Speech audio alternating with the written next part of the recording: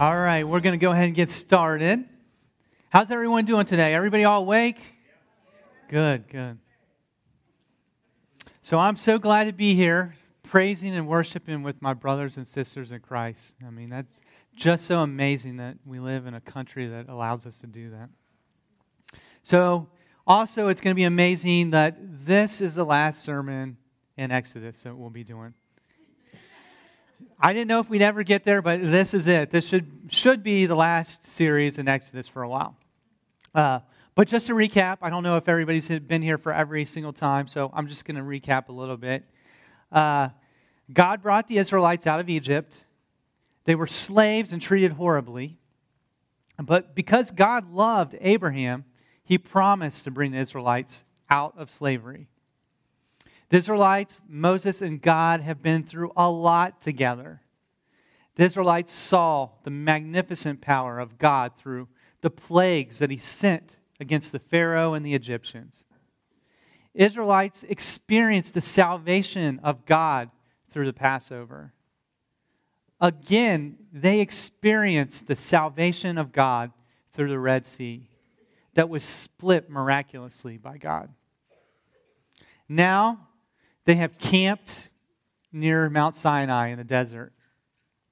They have received the Word of God and are continually receiving the Word of God as Moses makes different trips up to the mountain to speak to God. So today, we are going to be in Exodus 32. We're going to talk about a story that most of us have already heard. It's a story where the Israelites make a golden calf as an idol. We will talk about idols, and we will try to answer the question, do we still get tempted by idols like the Israelites did back then, now here in the United States? But before we get started, let's pray. Father in heaven, thank you. Thank you for loving us. Thank you for sending your Son to die for our sins so that we could become close to you. I just pray that you bless me as I speak, that only your words would come through, that they would have power. I pray that you would do as you say in the Scriptures, that you would give us ears to hear and eyes to see. In Jesus' name I pray. Amen. So we are going to start out in Exodus 32, 1 through 8. And when you find it, please stand for the reading of God's Word. So when the people saw that Moses was so long in coming down from the mountain, they gathered around Aaron and said, "Come, make us gods who will go before us. As for this fellow Moses, who brought us up out of Egypt, we do not know what happened to him." Aaron answered them, "Take off the gold earrings that your wives, your sons, and your daughters are wearing, and bring them to me." So all the people took off their earrings and brought them to Aaron. He took what they handed him and made it into an idol, cast in the shape of a calf, fashioning it with a tool. Then they said, "These are your gods, Israel, who brought you out of Egypt." When Aaron saw this, he built an altar in front of the calf and announced, "Tomorrow there will be a festival to the Lord." So the next day, the people rose early and sacrificed burnt offerings and presented fellowship offerings. After that, they sat down to eat and drink and got up and indulged in revelry. You may be seated. So we have Aaron who is in charge because Moses is up on Mount Sinai speaking to God. God just finished writing the 10 Commandments with his finger. Moses was up there fasting 40 days and 40 nights. Do you ever question what you know is true? And while the people waited, they started to think, how are we going to survive this desert and make it to the promised land? Who is going to lead us? Remember, they have seen over and over that God is the provider. Maybe today you also are questioning things. I mean, I know I have. Maybe you're questioning how you're going to pay your bills, or what to do when my car breaks down, or what do I do if I lost my job, or what can I do when I see there's no resolution? Maybe you feel like God is way up on Mount Sinai and can't hear your prayers. Maybe you feel like Jesus is too busy to mediate for you. Sometimes we look at these passages with inaccurate lenses. And why do I say this? Well, we all know the Israelites have a reputation for complaining and making mistakes. And if I'm being honest, I have looked through these passages and thought, man, these dumb Israelites, I would never do that.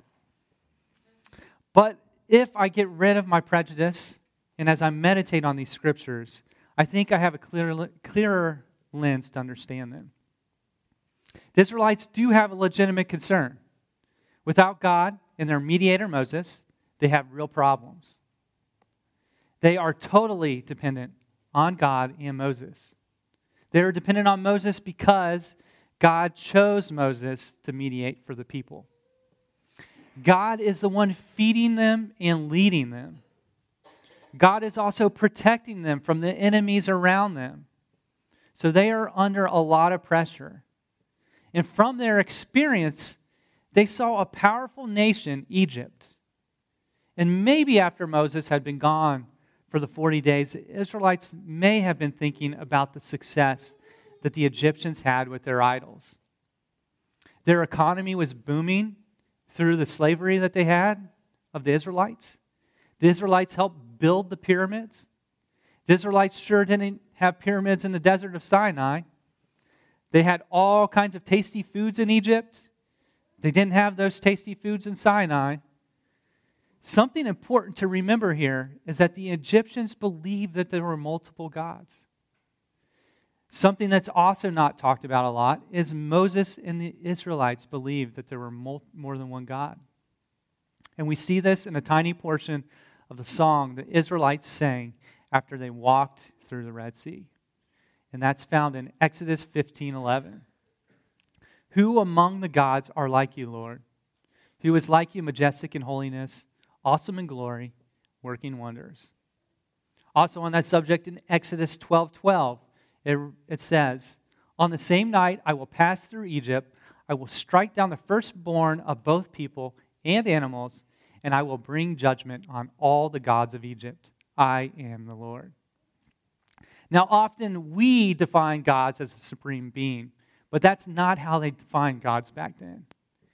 They would look to a god or a powerful spiritual being for good crops and health. Gods were used for prosperity and protection. So what do the Israelites do when it's been 40 days since they have heard from their God? Well, the crowd complained to Aaron. They commanded Aaron to make a god to lead them. So Aaron took the jewelry from the people and made a calf, and they said, these are your gods who brought you out of Egypt. So you can see why the Israelites wanted to make idols. Now, it's easy to say why they shouldn't have. It's a no-brainer for most of us these days to say, a carved image is not going to make your boss give you a promotion or protect you from death. But I do want you to know or be aware that there are still people in the United States worshiping idols like the Old Testament. I do go in many homes that have people who have shrines and places to worship different things made from human hands. And from my experience, most of them are Hindu, and a majority live in nice homes. But this makes up a very small percentage of the general population. Now, an idol that is growing fast here in the United States to worship is a worship of the universe. People will give credit to the universe when things go well. Like if a plane crashed and you were supposed to be on that plane, you might hear somebody say, I was supposed to die, but the universe had different plans for me. Or what do scientists say all over the world? They say the universe created itself. And this is what we call evolution. It's amazing what people will do these days to make sure not to give credit to the one true God, the God of Isaac, the God of Abraham, and the God of Jacob. So let's look at what the Bible says about worshiping idols, and something that would probably relate more to us.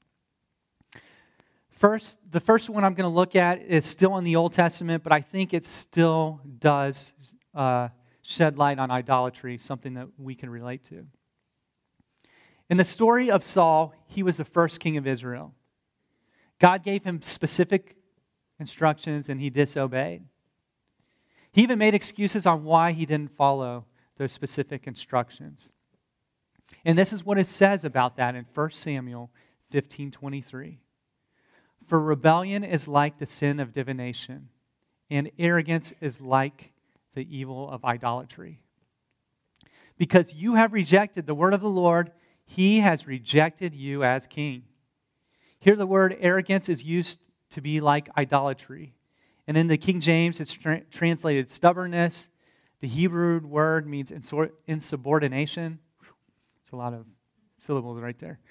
So in God's word, it tells us when we do not submit to God, it's like idolatry. When we deny his way and decide to take our own path, it's like idolatry. Remember what the Israelites said to Aaron? Create a God for us to lead us because we do not know what happened to Moses. And that's one of the biggest challenges for our church these days when it comes to idols, is making sure we are being led by God. Otherwise, we can create our own God in our own minds. We can carve a Jesus that doesn't judge anyone.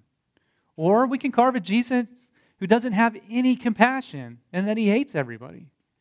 Or we can make the Bible a story that we enjoy instead of just reading its actual contents for what it is. So let's look at a New Testament scripture about modern idolatry. This is found in Colossians 3:5. Put to death, therefore, whatever belongs to your earthly nature: sexual immorality, impurity, lust, evil desires, and greed, which is idolatry. Now then, Paul does go on to mention other sins that he did not relate to idolatry, and this is found in Colossians 3:8. But now you must also rid yourself of such all things as these: anger, rage, malice, slander, and filthy language from your lips. And when you look at these lists of sins, the ones that are related to idolatry have to do with our passions. These things that we can love that come in between God and us. It doesn't always have to be the things like it mentions there, sexual immorality and greed. This also can include hobbies and things you enjoy and any passion that can hinder you with your relationship with God. There was a time I was obsessed with watching football. I wanted to see every game and I didn't want to go anywhere. Sunday afternoons, I would become a couch potato. I would go to work and I would drive a delivery truck. And then we would turn on the radio and we would listen to people talk about football. And then one day I was convicted and I realized I wasn't putting God first. Football was stealing the affection for my God and my family. If we have chosen to put our affections on things of the world, what should we do? Well, we should repent. We should turn away and place our affections on God the Father and our Lord Jesus Christ. We should ask for forgiveness. If we have an idol and we are addicted to it, it's clear in the Bible that we should confess our sins to each other and pray for each other so that we can be healed. We always have people up here at the end of the service that you can talk to and we can pray for you. So let's talk about how we can avoid giving into idols. Number one, check our perception. The Israelites fed into a lie. They perceived that Moses wasn't coming back. I remember there was this one time, I think I was like 5 years old. Hopefully I didn't tell this story already. I'm getting old, so I do that sometimes. I went to VBS at the First Baptist Church. It was that one on the corner of Woodville and Deerfield Pike, not too far from here. And so I was at VBS, and this kid told me my parents left without me. It was time to pick up the kids, and they told me that my parents left without me. So I decided to leave church, and I was going to walk home. And I remember just crying and feeling so abandoned. I remember it was a nice day out, and people were, playing outside. I can remember walking beside, down that hill as you go towards Woodville, looking to my right and being like, man, those kids are so lucky that their parents didn't abandon them. And I made it all the way off church property, and I crossed the street of Woodville Pike. And I made it about 20 feet heading towards Deerfield when someone got out of their car and told me to stop. Now, being an 80s kid, that can only mean one thing. She was definitely going to kidnap me. So I ran, and she eventually caught me. She picked me up and carried me back, and as I'm thinking about this, man, I thought I was faster than that as a kid. This mom just totally caught me. And as I was crying on her shoulder, I realized she was bringing me back to the church.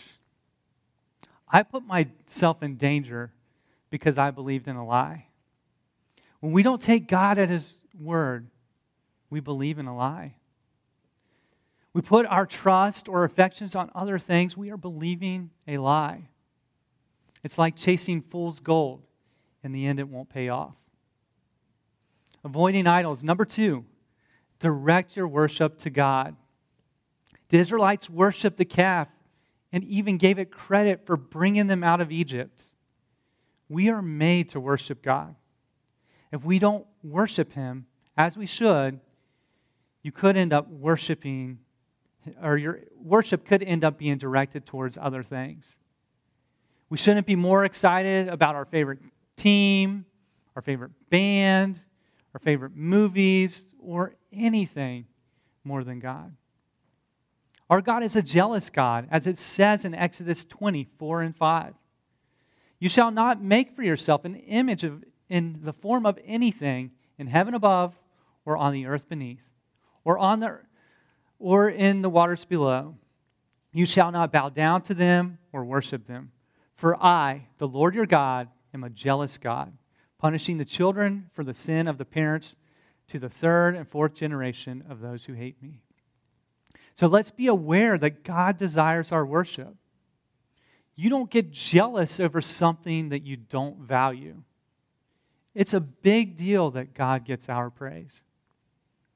The Word of God said, if God doesn't get praise by humans, the rocks would cry out. Avoiding idols. Number 3, draw near to God. Moses is up on the mountain fasting and praying. He's asking God if He could see His face. And then on the other hand, you've got the Israelites as an example that we don't want to follow. They dropped God for another God. And it seems cold, too, because no one's crying about Moses being gone. No one's crying and saying, why has our God forsaken us? When you are close with someone, you're deeply sad when they're gone. You don't quickly drop them for somebody else. On this subject, James writes in James 4:8, come near to God, and He will come near to you. Wash your hands, you sinners, and purify your hearts, you double-minded. James tells us when we draw near by purifying ourselves, we do this by getting rid of our sin. We actively try to identify our sin and cut it out. We can't do that on our own strength. We have to be asking for God to give us grace so we can have power to do that. And we have to believe it. If you don't believe it, God can't take away something you don't have faith in. One of the mechanisms that God has given us is His Word. The Bible teaches us that we are washed through His Word. It teaches us that a husband's job is to wash his family with the Word, as it says in Ephesians 5:25-26. Husbands, love your wives just as Christ loved the church. He gave Himself up for her to make her holy, cleansing her by the washing with the water through the Word. I know families' dynamics can be kind of tricky these days. You know, you have grandparents raising kids, or maybe a husband is not a believer, not doing his job, or just not there. So if you are in a position that you can wash your family through the teachings in the Bible, do it. Okay, so we know how to get near. How do we keep that closeness with God? This is found in Romans 8:37-39. No, in all these things we are more than conquerors through Him who loved us. For I am convinced that neither death, nor life, neither angels nor demons, neither the present nor future, nor any powers, neither height nor depths, nor anything else in all creation will be able to separate us from the love of God that is in Christ Jesus our Lord. It's very important not to miss the details of this verse. This verse is often interpreted wrong because people don't really take time to meditate on what it's saying. This mentions a lot of forces that are coming against us to try to separate us from God. Remember, the gods of Egypt were behind the power of Egypt. These are like the forces that try to separate us from God. But as we know from the story of Exodus, when the gods of Egyptians made snakes, also the God of Israel that was working through Moses turned his staff into a snake and then ate their snakes. When the gods of Egypt went against the God of Israel, the God of Israel brought judgment on them. The God of Israel is stronger. These other forces can't separate us from God. But there is one key thing to be noted here. Paul says that we conquer those forces through the love, as it says in verse 37. People often misquote this verse and say sin can't separate us from God. But that's exactly what sin does. In the context of this verse, and I'm saying a lifestyle of sin separates us from God. Doesn't mean if you mess up one time, you're totally separated. In context, it's talking about the lifestyle of sin. So through this verse, it says, through love, we conquer that sin. If sin is conquered, it can't separate us. Therefore, we can conquer our idols through the love that is found in Christ. Visible, invisible forces will not win against us when we are in Christ. And how are we in Christ? Well, it's when we repent and are baptized in Christ. We lay our sins in the water and come out resurrected. We stay in Christ when we walk according to the Spirit and not according to the flesh, as it talks about in Romans 8. The last thing that will prevent us from giving into idols is waiting on the Lord.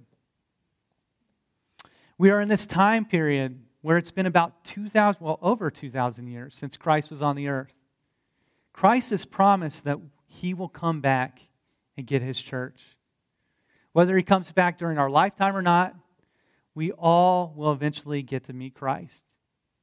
And we can gain strength by waiting and putting our hope in Christ, as it says in Isaiah 40:31. But those who hope in the Lord will renew their strength. They will soar on wings like eagles. They will run and not grow weary. They will walk and not be faint. And as we walk together on this faith journey, let's be propelled by hope. Let's set our eyes on things above and not on the things of the earth. Let's set our eyes on the things on the mountain where Moses got to have an intimate relationship with God, and not on the earth where the crowd influences leaders like Aaron to make idols. Let's continue to walk knowing that we are going to get the greatest prize at the end of our journey. Let's not get stuck thinking about the now, but let's put our hope in the promised land ahead. The thing that God wants to give us, or all the things that God wants to give us, are way better than we could even think or imagine. Let's pray. Father in heaven, thank you. Thank you for these examples that you give to us. Thank you for your word. I just pray that you help us keep it in our heart. I pray that you help grow fruit through us that brings you pleasure and brings more and more people to your kingdom, making us look more and more like your Son, Jesus. In your holy name we pray. Amen.